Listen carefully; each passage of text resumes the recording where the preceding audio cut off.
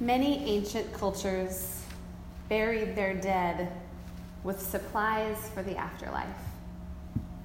Pharaohs and kings were buried with gold, jewelry, food, weapons, horses, their favorite pets, and even human slaves or family members.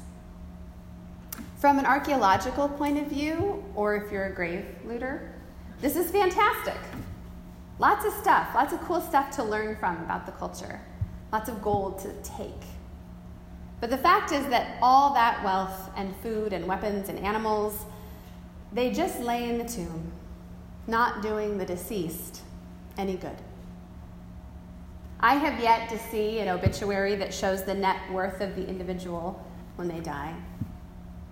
What I see instead is the relationships that they had, the good that they did, and the fun that they enjoyed. The very best parting gift that I've ever seen at a funeral was at the funeral of Ivan Rasmussen. Ivan loved to collect rocks, and over many years, he collected thousands, and I mean thousands and thousands of rocks, maybe tens of thousands, I don't know, Rita might know.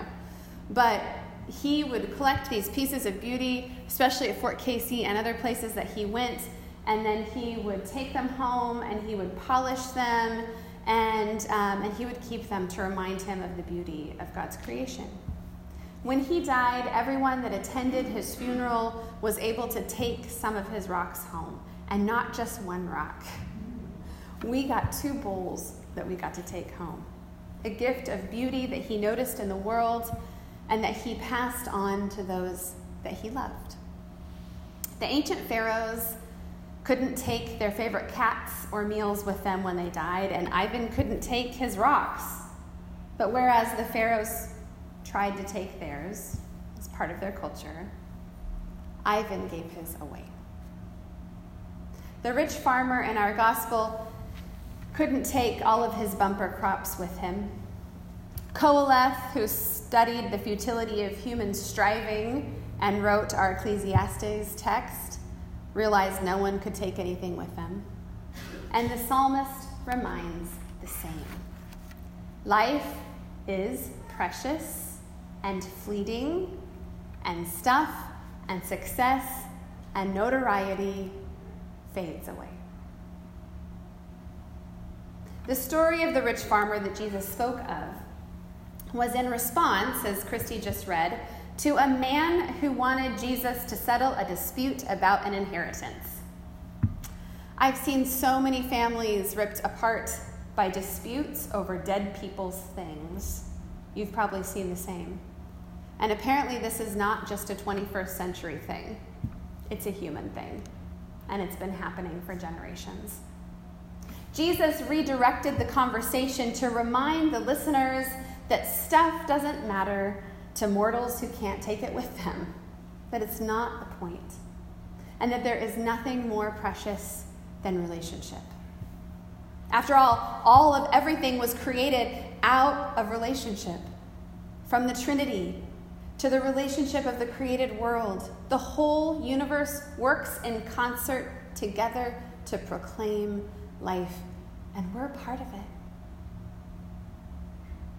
The wise Qoheleth reminds us that human toil and wealth is vanity. And I really appreciate the Hebrew word for that, because vanity to us seems like just primping a lot, right? Like if you say someone is vain, it means that they care about what they look like, which is, again, fleeting. But the Hebrew translates it more appropriately, I think, to vapor. And with that word, this text packs a different kind of punch. When we hear vanity, we think, oh, primping. But when we hear vapor, we see things just evaporate. Everything we do is fleeting. All the wisdom, all the success, all the pain, all the joy that we embrace, all of it is a vapor. Here today and gone tomorrow. 100 years from now, no one will remember what is stressing us out so bad this week that we can't sleep at night. Anybody else ever get woken up at 3 a.m. by things they can't change? When we lie on our deathbeds, we will not be concerned about those things And we're definitely not going to be concerned about those extra 5 pounds or whether we got that fancy boat, or in my daughter's case, the hamster that I've been hearing about for days. Pray for me.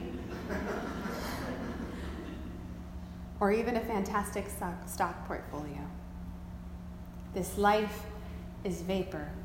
We cannot know when we will live it, and we cannot take anything with us, even if it is entombed with us. Wow, this is a really feel-good sermon, isn't it?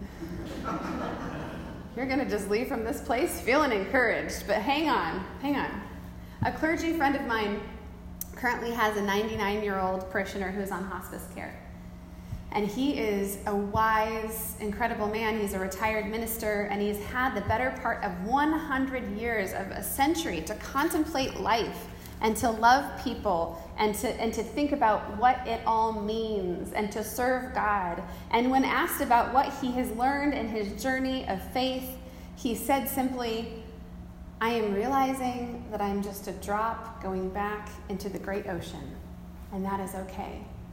I don't have to know more than that."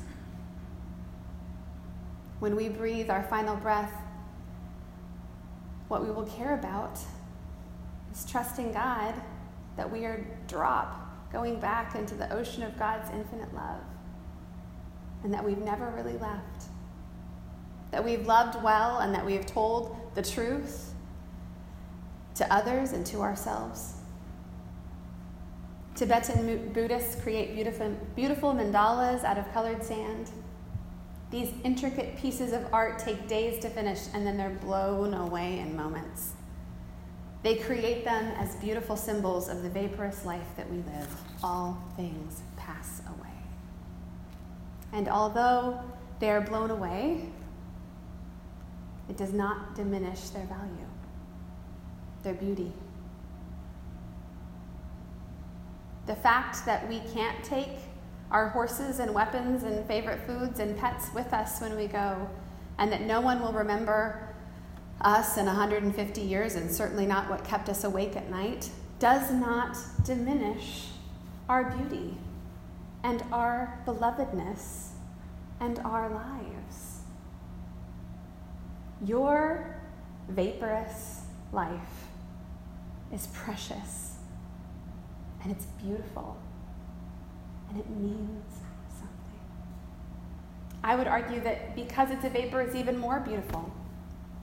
None of us can go back and smell our babies' heads again, or listen to them giggle for the first time, but we can look at our precious 9-year-olds, even if they're bugging us about that hamster, with eyes of wonder.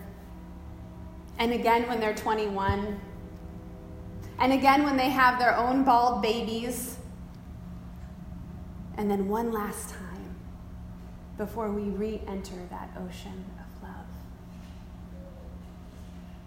This morning's message is not, life is futile, this life is a vapor, nothing matters,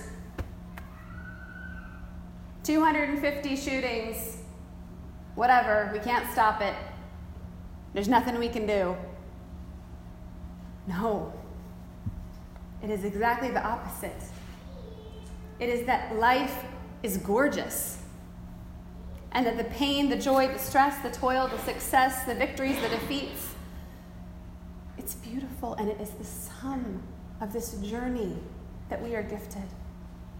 And with this in mind, we are emboldened to live in the way of Christ, who decided to enter the vapor and show us how to live it beautifully. We live and toil for things that will pass away, but we live as a gift to others. We live to invest in people and relationships and into the future. And it's true when we see things like the 250th mass shooting. 250, y'all. We can't get used to that. We can't just say, oh well. we get to take this vapor, this life that we have been gifted, and we get to take holy and bold action because this life is gorgeous. And it was gorgeous for the people who died in Dayton and Gilroy and El Paso, and that's just this week. Many of them just in the last 24 hours. We get to live in mercy and justice and equality. We are gifted to live in love and forgiveness and gratitude. We are honored to live in hospitality and grace and joy while we exist in this vaporous life. This is not easy. Most of the world right now is trying to forget the fact that they're a vapor, trying to reject the idea that they will ever pass away. And it is not easy to work and to keep working when we know we may not get to benefit from it. It's not easy to keep standing up against violence when it seems like it's just a fact of our lives now. It's not easy to stand up to fear and hate with love. It's hard stuff.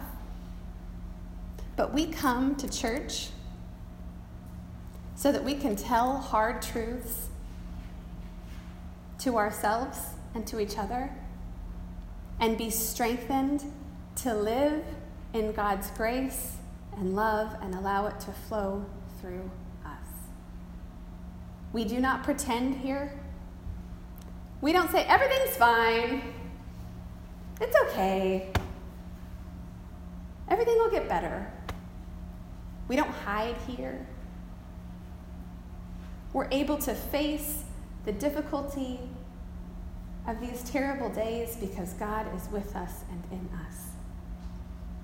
We come together in this place and we baptize our babies because we proclaim that there is not a thing that we can do to get away from God's love and grace. Not one thing. We walk through the church year after year of expectation, of grief, of joy, of resurrection.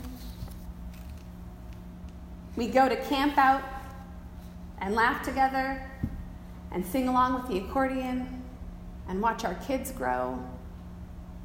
We serve together in Jesus' name and trust God for the outcomes. We flow through this life that is a vapor and pray that the Holy Spirit would move and flow through us. Look around. The beams above us. The red carpet or purple or whatever color this is. I don't know what it was originally.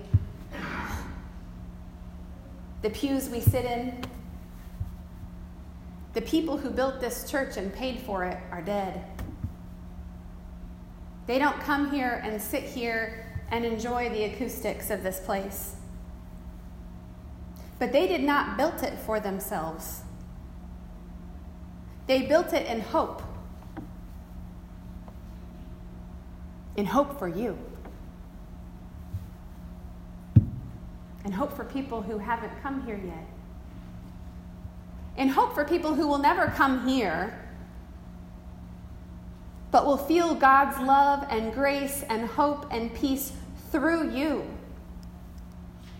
They built it with the hope that generations of babies would be celebrated and baptized at this font, that songs of praise and welcome would be proclaimed from floor to rafters by voices who had not been born yet, and that God's kingdom would continually come. Long after we pay for this roof, some young pastor will hold our funerals under it. Grandchildren who haven't been born yet will cry.